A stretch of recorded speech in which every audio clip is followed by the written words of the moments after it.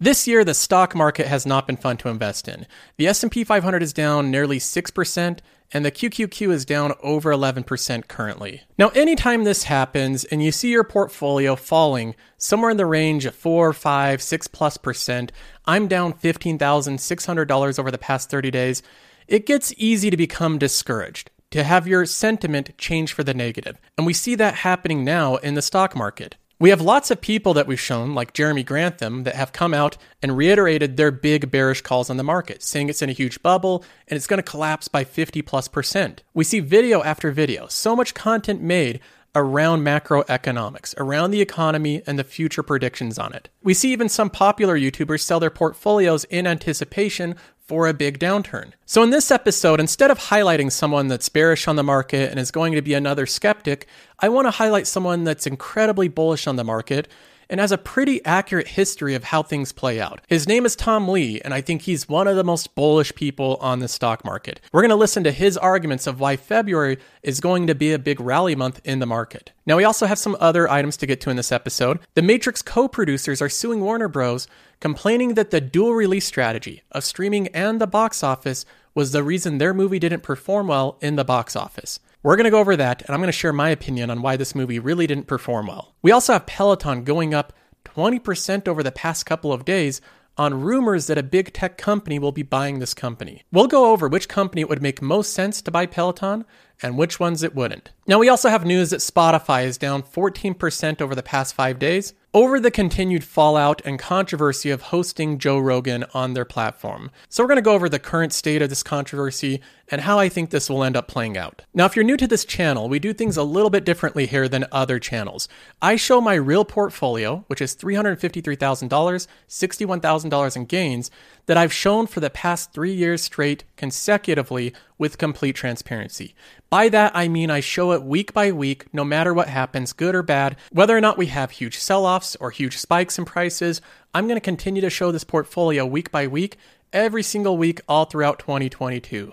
So if you want to see how a real portfolio does in today's market, you can follow along for free by subscribing to the channel. The thing that always keep in mind and keep reiterating anytime you get concerned during a market sell-off is what you actually purchased and what you actually own. We own companies. We invest in companies. That's what we're buying. Over time, if the companies grow and become more prosperous, they'll return more money to the shareholders. They do this by growing their EBITDA and growing their free cash flow. Once their EBITDA and free cash flow continually grow, they can return some of that cash to shareholders in the forms of buybacks or dividends. The reason that I called this portfolio the passive income account is because the companies that I invest in most of the time return their money in the form of dividends. Sometimes in addition, they do share buybacks, but most of them do dividends as well. I already own a lot of Costco stock. It's a company that I like. I bought a decent holding of it, and it doesn't really affect me what the holding is doing. Whether it goes up 10% or down 10% doesn't really affect me. Costco every single year has a growing amount of EBITDA. This EBITDA is what funds the dividend. This is what pays for your dividend. If they can't grow the EBITDA, they can't grow the dividend. But Costco is continually growing their EBITDA. They're continually growing their free cash flow. And as a result, their dividend grows over time and their special dividends become bigger. I can say the same thing about Starbucks. This is another company that their price is fluctuating a lot in this turbulent market.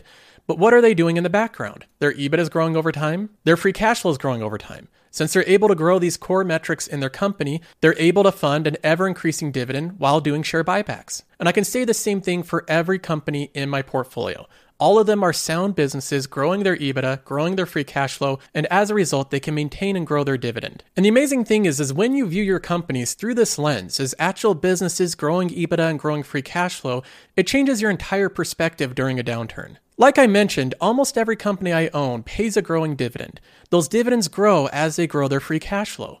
And you can see that this results in an ever-growing dividend over time. Last month, in January of 2022, I earned for me a record-breaking $889 in dividends. This is my biggest month in dividends paid ever, and it's during a market sell-off. The companies that I own don't really care about this market sell-off. It doesn't affect the underlying businesses at all. They're producing more cash than ever, more free cash flow than ever, and they're giving that back to me in the form of dividends. You could see the same exact thing happen in 2020. In 2020, I had a massive 35% decline in my portfolio value during the pandemic sell-off. I was able to reinvest at more attractive rates during that sell-off. So that sell-off, while it's invisible when I look at my dividends paid, It actually helped accelerate my future dividend payments. All those cheap shares that I accumulated in 2020 sped up my future dividend growth. As companies come down in price, future prospective returns go up and yields go up. As companies go up in price, yields go down. Future prospective returns go down. Market sell-offs like we're seeing today are times to become very aggressive in buying bigger stakes in high-quality companies that have sold down in price. This isn't the time to become a skeptic, to become scared. This is the time to become aggressive. And like I mentioned before, these times in the market bring out a lot of bears. They come out of the woods and they share their bearish sentiment. They say how everything is doom and gloom and the world's ending and all of your stocks are going to go down 50, 60, 70% and take 20 years to recover. That's the type of thing that you hear whenever the market goes down a little. Here's a different perspective I want to share from someone that's a longtime bull. This is Tom Lee, and so far he's been incredibly accurate with his predictions. I mean, first of all, I heard all the comments all the other guests made, and I agree. This is a pretty treacherous period for markets, but I'm still going to lean into this weakness. And the reason we think it makes sense to is, one, I think the jobs report is validating that the underlying economy still remains pretty strong. The first thing that he gives is that the underlying economy is strong, and evident of that is the new jobs report. The January jobs report was incredible. It surged by 467,000 jobs in 1 month. This is way higher than the economists were expecting. And in addition to January, there was also revisions both in November and December that showed that they actually underestimated the amount of jobs gained during those months. They underestimated it by 700,000 jobs. So this wasn't only good news for the economy in January, this was good news for the economy in the past 3 months. Almost 1 million new jobs added in just the past 3 months. So the first thing that he mentioned is the jobs report, but then he continues on. With the move in rates, and while that's alarming, we still have negative real interest rates.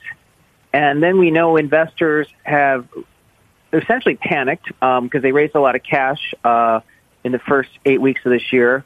And on top of that, sentiment has collapsed. And I think, a seismic hit like Facebook even added to that misery. So the cues I'm sort of looking at, and the reason we're staying bullish is, the VIX term structure is actually normalizing, which means it's a risk-on signal. And I'm kind of encouraged by the rally in oil because that is a sign of underlying health of the economy. And I think on a risk-on, one of the cues that we should be focusing on is the fact that Bitcoin's back above 40,000. So we're still going to tilt towards February. It's going to end up being a rally month. But clearly the last couple of days have been, horrifying. Tom brings up that the last few days have been horrible with companies like Facebook. Investor sentiment has really turned negative. A lot of retail investors raised a lot of cash, meaning that they have money on the sidelines. And a lot of that money is going to find its way eventually back into the market. Tom also brings up the rally in oil, price increase of Bitcoin, meaning that investors are becoming more risk-on. And overall, he thinks that February is going to be a rally month for the market. So that's his opinion on things. And this is kind of the same thing that I've seen all throughout investing for the past 6 years. I see investors slice and dice economic data to form whatever conclusions they see fit. In many cases, it reminds me of the glass half empty, glass half full. Some people are naturally more optimistic. Some people have more of a pessimistic bent. The optimists most of the time are painted as being naive, as being ignorant. They don't really know the underlying challenges going on. And the pessimists are simply more educated, more realistic. They're not naive like all these optimists. And I don't think that's really accurate. Over a long enough timeline, the optimists have won over and over and over again. The pessimists may feel validated during temporary sell-offs, but eventually the market recovers, capitalism goes on, and stocks go higher. So at the end of the day, the reason that I don't worry about a temporary sell-off is because I know the companies that I'm invested in. I know they're growing their free cash flows, their EBITDAs. They have long runways of growth. They're extremely wide moat businesses that are unlikely to be disrupted. And I know that 10 years from now, they're going to be much bigger, more prosperous companies than they are today. So like I always have been, I'm staying fully invested. Now moving on, we got to jump into some news. We have the Matrix co-producers suing Warner Media over the dual release strategy of The Matrix Resurrections on HBO Max and in the box office. And here's the reason they're suing. They say The Matrix Resurrections performed disproportionately at the box office, garnering only a fraction of the revenue generated by its predecessors. So they're first saying that it didn't perform as well as the previous videos. They say other films released during the pandemic performed well at the box office, including Spider-Man No Way Home, which unlike The Matrix Resurrections, wasn't released on a streaming platform when it came out in theaters, the lawsuit said. So just to get this straight, the co-producers of this movie are alleging the reason it didn't perform well in the box office is because it was released on streaming. I have another theory of why this movie didn't perform well. The first thing that I'd point out is this wasn't a good movie, and it wasn't anywhere close to as good as the previous installments. It had a 5.7 out of 10 rating on IMDb. That's really bad, and this comes from Matrix fans. This was a complete letdown. The original Matrix had an 8.7 rating on IMDb. That's much higher. So the first thing that I'd say is the reason this movie didn't perform as well as the previous ones is it wasn't as good as the previous ones. The movie was a lot of talking, not as much action. They did weird choices like replaced Lawrence Fishburne with a Lawrence Fishburne lookalike, almost like nobody was going to notice. It was just odd. The top reviews of the movie are people saying that The Matrix should have stayed a trilogy. And after watching this last one, I agree with this review. The second thing that they bring up is this movie didn't perform as well as Spider-Man No Way Home, which didn't have the dual release. Well, again, a difference between Spider-Man No Way Home and The Matrix Resurrections is Spider-Man No Way Home was a good movie that got good reviews. It was well received by the public. Plus, Spider-Man is in that Marvel universe. Those movies tend to do really well in the box office. Comparing your movie to a Marvel-released movie in the box office is a bit of a stretch there. Another piece of evidence that we can look at that streaming can't be the sole reason this movie did poorly is Dune. Dune was a movie that was released both on HBO Max and in the box office, and it grossed over $300 million in the first 11 days. This was breaking records for Warner Media, and this was also released on HBO Max for free opening day. The Matrix Resurrections, by contrast, earned less than half that much, and in my opinion, this was well-deserved. I think Dune was a far better movie to see than Matrix Resurrections. So I don't think their complaints here are very accurate. I think they're looking for a way to extract more money out of Warner Media and using streaming as an easy go-to excuse for their poorly reviewed and underperforming movie. The last thing that I'd mention is the trends overall for the box office are not confidence building. The box office overall has been on a decline for the past 5 years. Since 2017, it's been on a steady decline. And I think with so many streaming options, people are going to be much more selective of what they see in the box office. You're really going to have to make a movie worth it for people to go out and pay that extra price. Now, moving on, in other news, we have Peloton stock up 19% today. This is a nice bounce for Peloton holders if you're bag holding this stock. You're hoping right now that a big tech company will buy this company. Because over the past year, this has not been a fun stock to hold. It's down 80%, showing that a lot of these companies that raced up to valuations of $50, $60 billion and high price to sales need to really execute perfectly to maintain those valuations. Peloton has been riddled with problems with supply and then problems with demand and then many marketing issues, and the stock has crumbled 80% as a result. Now Peloton shareholders have a little bit of renewed hope that a big company is going to pay a high premium to buy this company. There's not really anything solid in this report. It's basically just rumors and speculation. They say thus far reports have named Amazon and Nike as potential suitors. One analyst thinks that Apple is, quote, aggressively involved too. But the talks are preliminary, and Peloton has yet to kick off a formal sales process, a person familiar with the matter told CNBC. So again, this is all rumors, all speculation. In my opinion, I think the companies that make most sense to buy Peloton are first Nike and then Amazon. I don't think it makes much sense for Apple to buy them. There's a couple reasons why Apple could buy Peloton. One of them is to get rid of potential competition.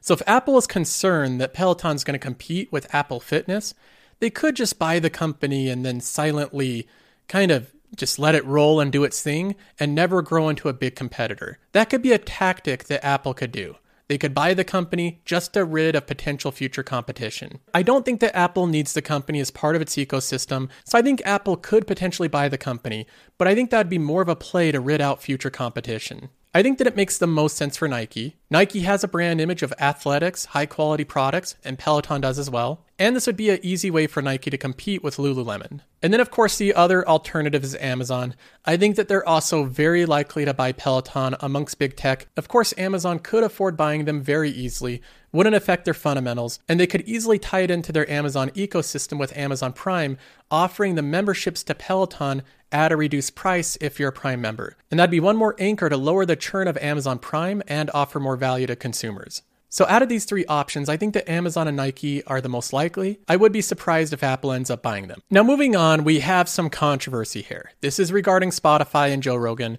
Daniel Ek, the CEO of Spotify, has now apologized to employees of Spotify for what Joe Rogan said on previous podcast episodes. But having said that, he still doesn't believe that silencing him is the solution. Now, I realize that this topic is one that can easily turn political. Everyone in the world has an opinion on Joe Rogan. Some people hate him, some people love him. And of course, that's fine for everyone to have an opinion on Joe Rogan.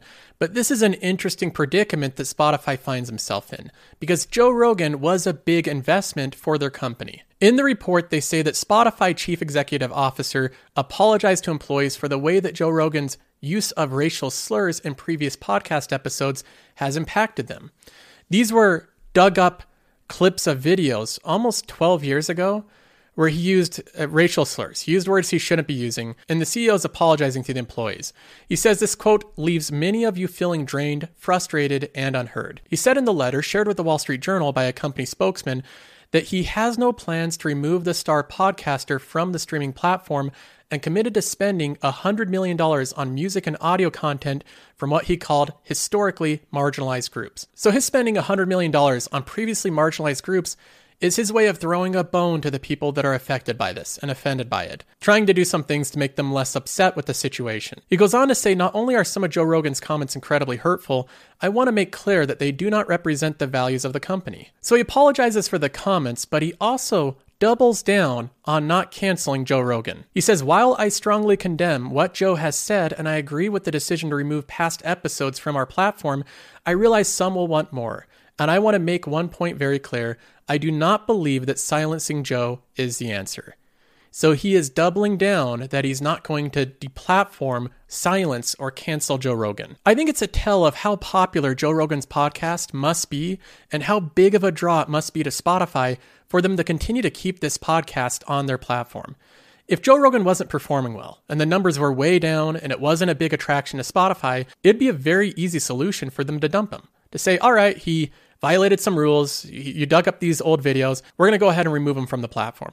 That would be it. It'd be over. The entire controversy would be over. So even though Spotify doesn't give us exact numbers on the viewership of Joe Rogan, I think it's very clear that his podcast still must be a significant draw for them to weather this storm. So as of right now, if these attempts fall flat, I don't know if we're going to see him canceled anytime soon. Seems like he might be too big of a figure, too big of a draw, and I think a lot of these attempts might ultimately be in vain. So that's all for this episode. I hope you enjoyed it. Just a little note, I have another YouTube channel called Joseph Carlson After Hours. I've had this channel for a year, but I have a new video being released this evening. So you can subscribe to it and wait for it to be released this evening in a couple hours. And I think if you like the content on my main channel, you'll very much enjoy this next video. So that's going to be released this evening on Joseph Carlson After Hours. And there's a link in the description of this YouTube channel. That's all this time. I'll see you in the next one.